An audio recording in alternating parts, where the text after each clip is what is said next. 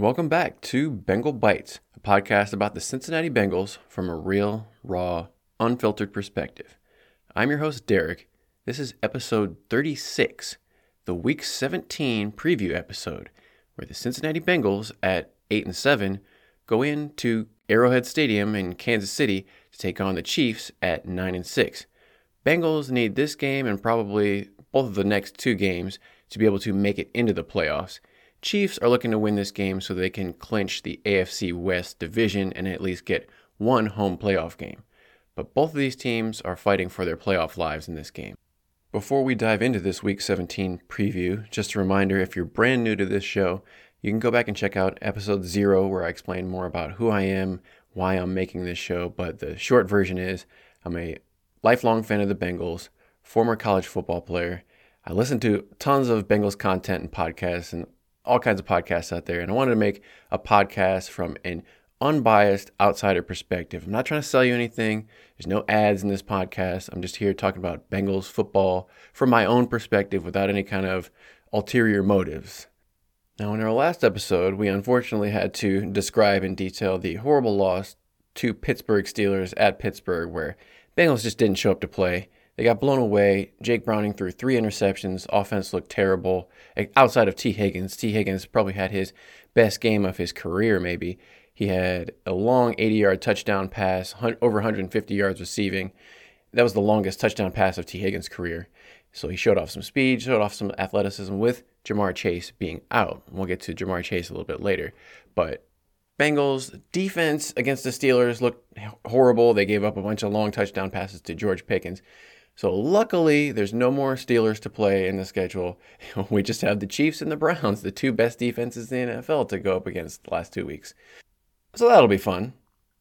In this episode, we're going to preview this game against the Chiefs, talk about what the Bengals need to do a little bit of a scouting report, what we expect from the Chiefs, and we'll also cover all the interesting storylines about this game coming into it. It is the kind of holiday week, holiday time, so it's a little bit slower, even for the Bengals media crew. So they're not pumping out the content as much as they had been up until this. It's the end of the season, end of the year. Everybody's kind of get a little bit fatigued, a little bit worn out. So we're going to keep going all the way through this end of the season. Hopefully this season continues more than just these 2 weeks.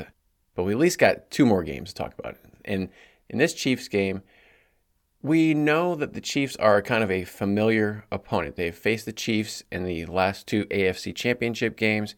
They also played the Chiefs at, I think it was Paul Brown Stadium back at the time, a couple years ago. So they got some familiarity, more familiarity with the Chiefs than a lot of other teams the Bengals haven't played. And that, I think, is maybe kind of works against the Bengals because they're 0-5 in the division. The divisional opponents, the Browns, Ravens, Steelers, they haven't beaten a divisional opponent, which are the teams who are most familiar with the Bengals. They play each other twice a year. All those coaches are very familiar with Zach Taylor and his team. That hasn't had a lot of success for the Bengals this season, and hopefully that doesn't carry over against the Chiefs. The Chiefs are another team. They played the Bengals. They know the Bengals. They know what they want to do. They know their players. They know their coaches. So it could be another situation where the Chiefs have the Bengals all figured out, and hopefully that's not the case. But I just get the feeling that the Chiefs might be kind of like a divisional opponent, and they know what to do and what the Bengals are going to try to do against them. One of the biggest factors in this game is going to be injuries in terms of who's going to be available to play and who's not. So we might as well cover that right out here from the beginning. Jamar Chase is most likely going to play. The reason I say most likely is we don't know. He's questionable with the shoulder injury that kept him out last week. So it was obviously a severe enough injury that he had to miss at least one game. But this is a big game. The team's playoff hopes are basically on the line in this game.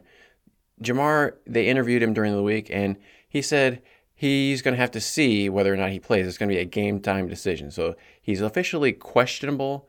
We're not going to know all the way up until the game time whether or not he's going to play.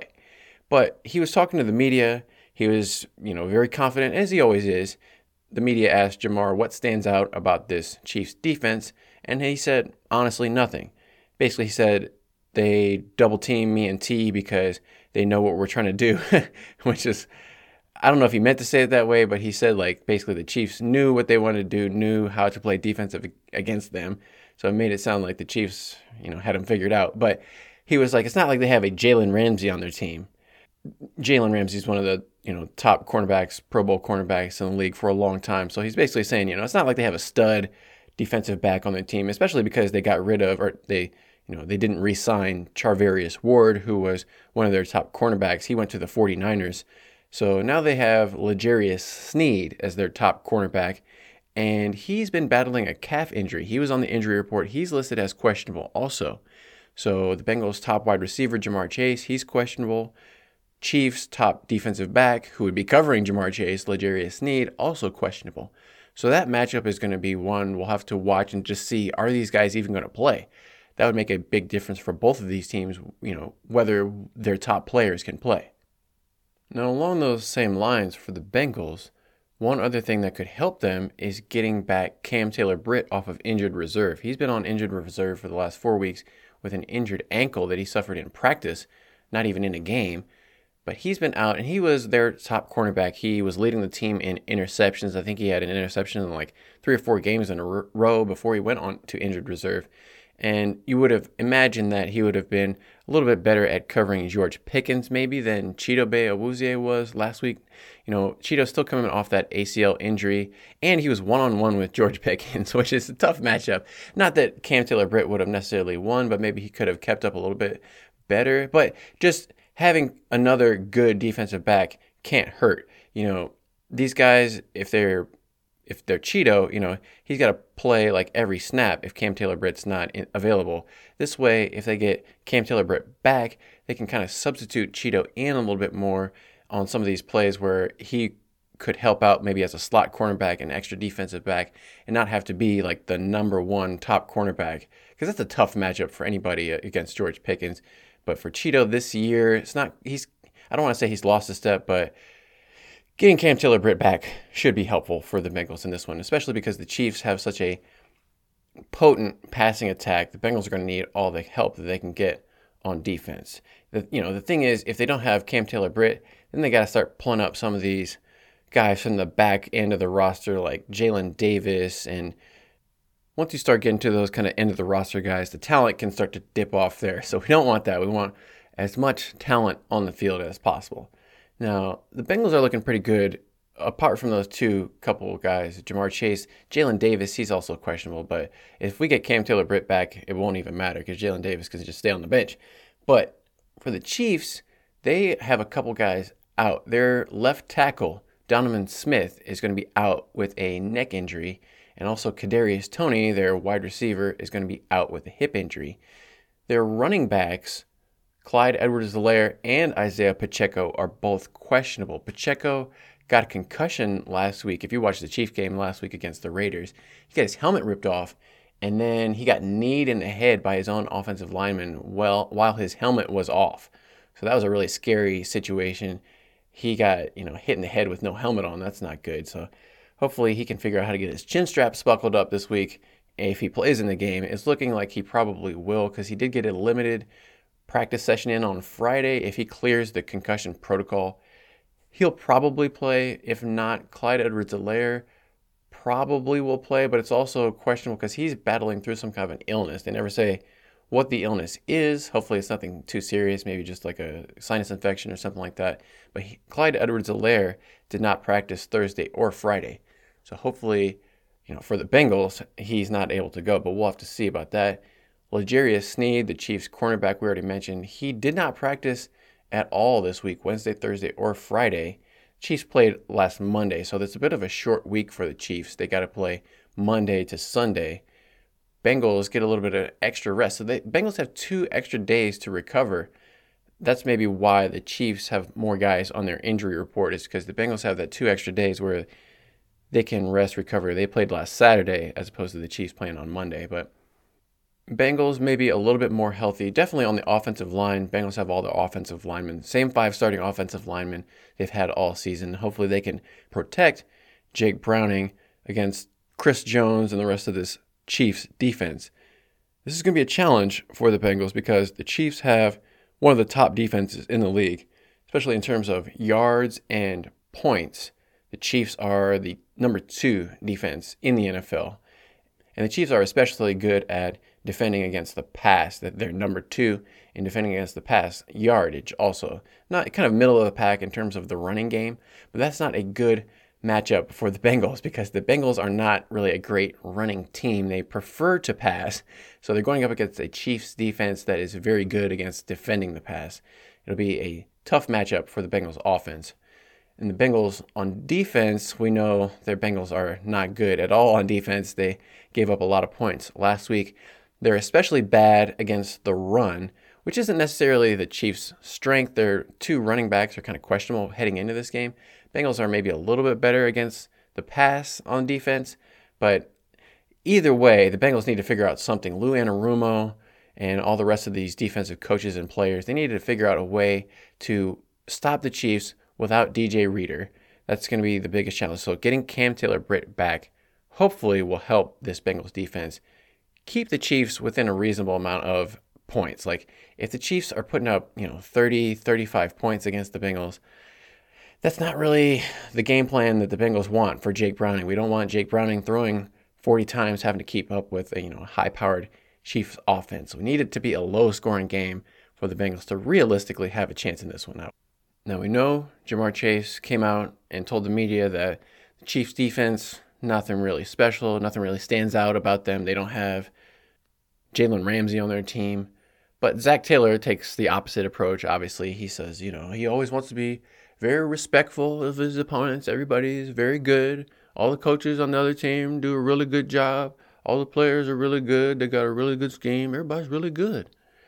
So we didn't obviously get anything useful out of Zach Taylor's press conference. The only thing that was interesting to me about Zach Taylor's press conference was the question that Ben Baby asked.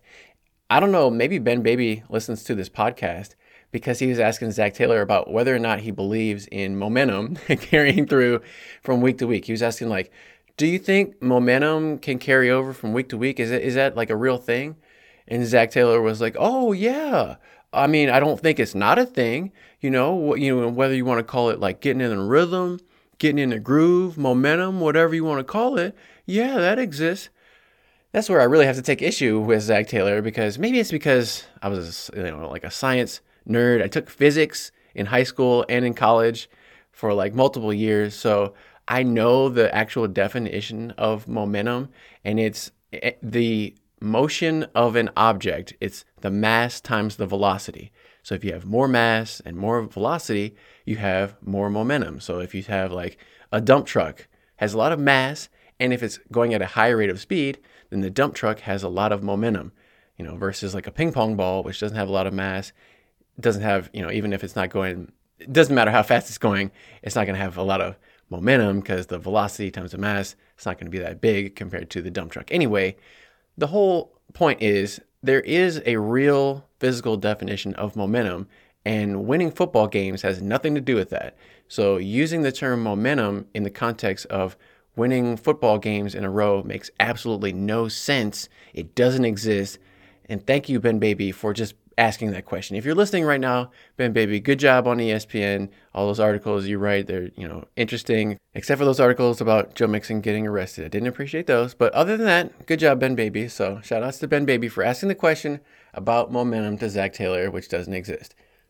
Zach Taylor exists. If Zach Taylor was running or something and he had motion and we could multiply Zach Taylor's mass times his velocity, we could say Zach Taylor had momentum. Maybe we could, hopefully when they throw Zach Taylor out of the building, like Will Smith style doing the Jazz when they fire him, we'll have momentum getting Zach Taylor out of the building. But other than that, there's no momentum. So anyway, I'll get off my soapbox about momentum, but it's just irritating. Anyway, one other player who's got a lot of vested interest in this game is going to be Orlando Brown Jr. He played for the Chiefs the last 2 seasons. He's very familiar with his old teammates. So I'm sure he wants to, not necessarily get revenge, but play well against his old teammates. He was doing an interview with Dan Horde, the Bengals radio play-by-play guy. And Dan asked him, is it going to be weird to play up against your former teammates who you were so close to, you're probably formed a friendship with, a bond with, and now you're going to be going up against those same guys this weekend? And Orlando Brown said, hey, that's part of the game. That's what we do. Those guys are both out there trying to feed their families and, make money for their families. And I don't care if my mom was out there in the helmet. I would take her out too. So it's kind of funny. Orlando Brown saying he doesn't really care whether or not he's playing the Chiefs or whoever it is. He's going to do his best. It was interesting. Orlando Brown, he welcomed in the birth of his second son last week. He didn't get to go to the birth itself, so he had to watch in the locker room on FaceTime to see his second son. That's what happens when you have, multiple kids. First kid, you probably want to be there. I would imagine. I don't know, but first kid, you probably want to be there. Second kid, you can kind of, watch it on FaceTime. Not that it's not a big deal still, but maybe he's already been through the experience. He knows what to expect. Hopefully there's no complications or anything like that. And I would assume that his wife's parents or family or somebody else was there with her actually in person. But good, congratulations to Orlando Brown. My only advice would be, what about, not that it's necessarily your choice, but why is he having, because he said this is the second Christmas baby he had in a row. His first baby was born a couple days before Christmas. This baby was born a few days after Christmas. How about getting the logistics of the baby making figured out? Why not, create the babies in June or July so that the due date is in the off season, in March or April, something like that, where you don't have to, have it in the middle of the game or you're missing games or not able to see the birth of your child because you're playing in a football game. I don't know anything about that, but I would maybe try to figure that out. But a lot of, players, they can't control that. They have babies whenever. I know it's a thing. So congratulations to Orlando Brown on the birth of his second son. We know that's a big deal for him because his dad played in the NFL and died when Orlando Brown was at a young age. So even more reason for Orlando Brown to be involved in his child's life from the beginning. But hey, he's out there making the money for the Bengals, doing what he's got to do. I appreciate that, Orlando Brown. And one of the other players that I so often appreciate is Jake Browning. Now, like I've mentioned so often, Jake Browning's very honest and open and shows some vulnerability, some, behind the curtains into his psyche. That's why I always listen to the Jake Browning interviews, get some insights. And he said after he watched the tape of the Steelers game, the thing that jumped out is obvious, can't have all those interceptions. I mean, we knew that even during the game is can't have all those interceptions. And he said that basically those 3 interceptions need to be incompletions at the worst. The one where, especially where he said he tried to throw the ball out of bounds and accidentally threw it inbounds and right to the Steelers. That's got to be an incomplete pass. And if you go back and watch it, I watched the slow-mo reverse angle. It looked like Jake Browning's eyes were looking into the end zone. It looked like he threw it where he was looking. He wasn't looking like he was throwing it out of bounds. He was looking like he was trying to throw it in the end zone. So I don't know if it's a case where he went back and saw that he should have thrown it out of bounds and then changed the story and was like, oh yeah, I was trying to throw it out of bounds. I don't think he would lie though. He seemed like he was being pretty honest. But either way, yeah, he just can't make those type of bad mistakes, bad plays, bad turnovers. Got to be more careful with holding on to the ball. So that's what we're going to look for out of Jake Browning. Hopefully he doesn't get overly conservative, but it would be hard to be, more conservative given the fact that Jake Browning, his depth of target is one of the shortest in the league, meaning when Jake Browning is throwing the ball, he's not throwing it down the field. Most of his passes are going at or behind the line of scrimmage. And that's one of the things I watched the Chiefs preview on their YouTube channel just to kind of get that opposite perspective. The Chiefs were talking about how many passes Jake Browning throws behind or at the line of scrimmage, basically screen passes. And everybody knows how many screens the Bengals were running last week. That's what the Chiefs are going to be looking for. They're not going to be looking for as much deep down the field. Although if they get Jamar Chase back, that's going to be a deep threat, along with T. Higgins and Andre Yosivach too. Chiefs are going to have to stay on their toes, but Jake Browning can't really throw that far. So as long as they don't get beat initially with the deep pass, they're probably going to be looking more for the short to intermediate routes from Jake Browning. And that's going to be a question of, can the Bengals break tackles? If the Bengals are going to throw all these screens and short passes out to the flat and all that kind of stuff, they have to catch it and then break a tackle to make a big play. If they just throw a pass for 0 yards and then immediately get tackled, that really wasn't a successful play. So if the Bengals are going to run all these plays, they got to make plays, got to make somebody miss. They haven't been doing that lately, but hopefully they'll have a little bit better success against the Chiefs. Now, the Chiefs in this game are favored by about 7 points. Last week, somehow the Bengals were favored against the Steelers in Pittsburgh by like 2 or 3 points, which is kind of weird. But I guess it was just because they were, I'm not going to say they were on momentum, but they were on a roll. They had won 3 games in a row. They were on a streak, you know. But yeah, the Pittsburgh Steelers did not care anything about the streak or anything like that. They absolutely blew the Bengals away by multiple touchdowns. So in this game, the Bengals are 7-point underdogs, but it doesn't mean anything. They could come out and win by 2 touchdowns if they have a good game. But it's just saying that people around the country are not having a lot of confidence in the Bengals going in and beating the Chiefs at GEHA Field or whatever. It's not Jiha, it's GEHA. I was listening to one of the Chiefs broadcasters say it. They have to say all the letters. If you want to talk about a terrible name for a stadium, just call it Arrowhead, not GEHA. But that's the promotional marketing sponsorships, whatever they had to pay for. If you thought Paycor was a bad name for a stadium or Acrisure was a bad name for a stadium, what about just a bunch of letters? GEHA Field, it just rolls off the tongue. GEHA, a bunch of letters. Why don't you throw some more letters on there? Just whatever random stuff you want to come up with. XYZ Stadium, cool. So that's where they're playing. It's Arrowhead Stadium. To me, Arrowhead, the Chiefs, all that kind of stuff. It does give me a little bit of the creeps when you got all these Caucasian people in the stadium doing the tomahawk chop. None of these people are Native Americans. I don't know, maybe it's just me, but I kind of get the willies. All these people at these, the Braves, the Indians, the Chiefs, all these Native American team names, and then they doing the tomahawk chop. They're really not respecting the Native Americans. They're really mocking Native Americans. None of you guys are Native Americans doing this tomahawk chop. So I would prefer to get all that out of sports in general. But the Chiefs, they're in the middle of Missouri, Kansas, kind of a backwards part of the country just in general. So it's a bunch of rednecks in the stands doing the tomahawk chop, drinking their Busch Light or whatever it is. So I'm not going to be going to Kansas City anytime, so I can say that. But even though the Chiefs are favored by so much in this game, they're beatable. They've lost, I think, 3 of their last home games, their last 3 home games they lost.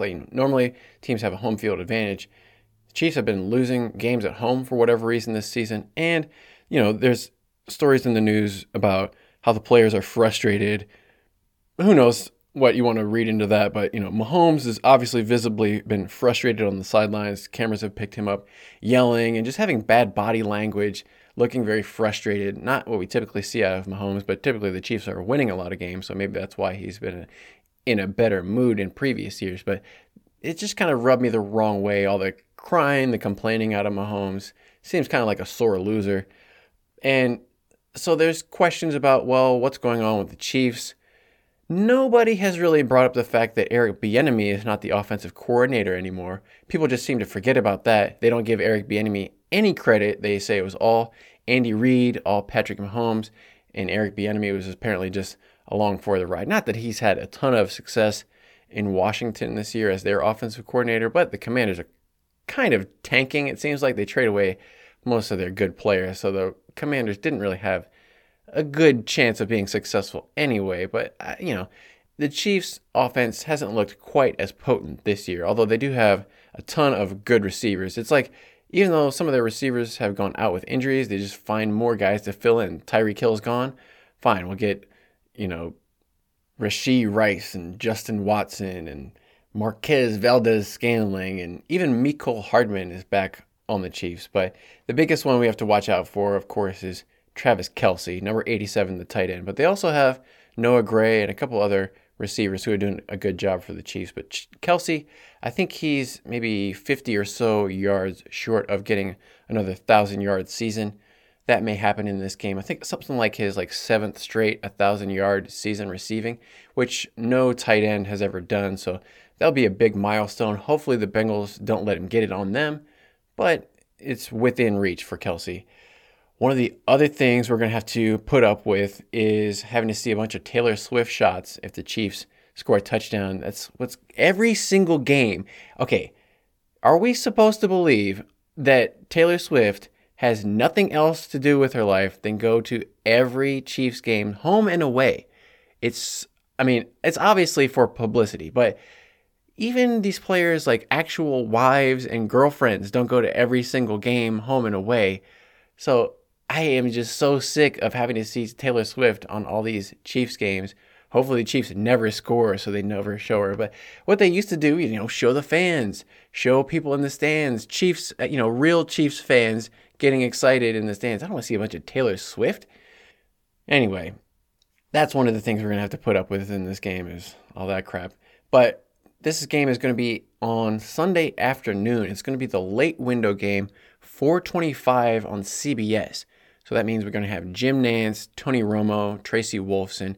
It's going to be the top CBS crew. And whether you're a fan of Tony Romo or not, this signifies that this is going to be a big game. Even though Joe Burrow is not playing in this game, that's kind of what I'm sure the network had in mind when they put this on the schedule is Chiefs versus Bengals. The last two AFC Championships games have been between these two teams. It's going to be a great battle of quarterbacks between Mahomes and Burrow. Now it's going to be Mahomes versus Jake Browning. But one interesting thing, a little nugget of statistic I saw out there was that Jake Browning, he's got so far 300-yard passing games in 5 games, first 5 starts. This is going to be his 6th start coming up against the Chiefs. If Jake Browning throws for 300 yards against the Chiefs, that would make him the 3rd player in NFL history to have 4 300-yard passing games in his first 6 starts.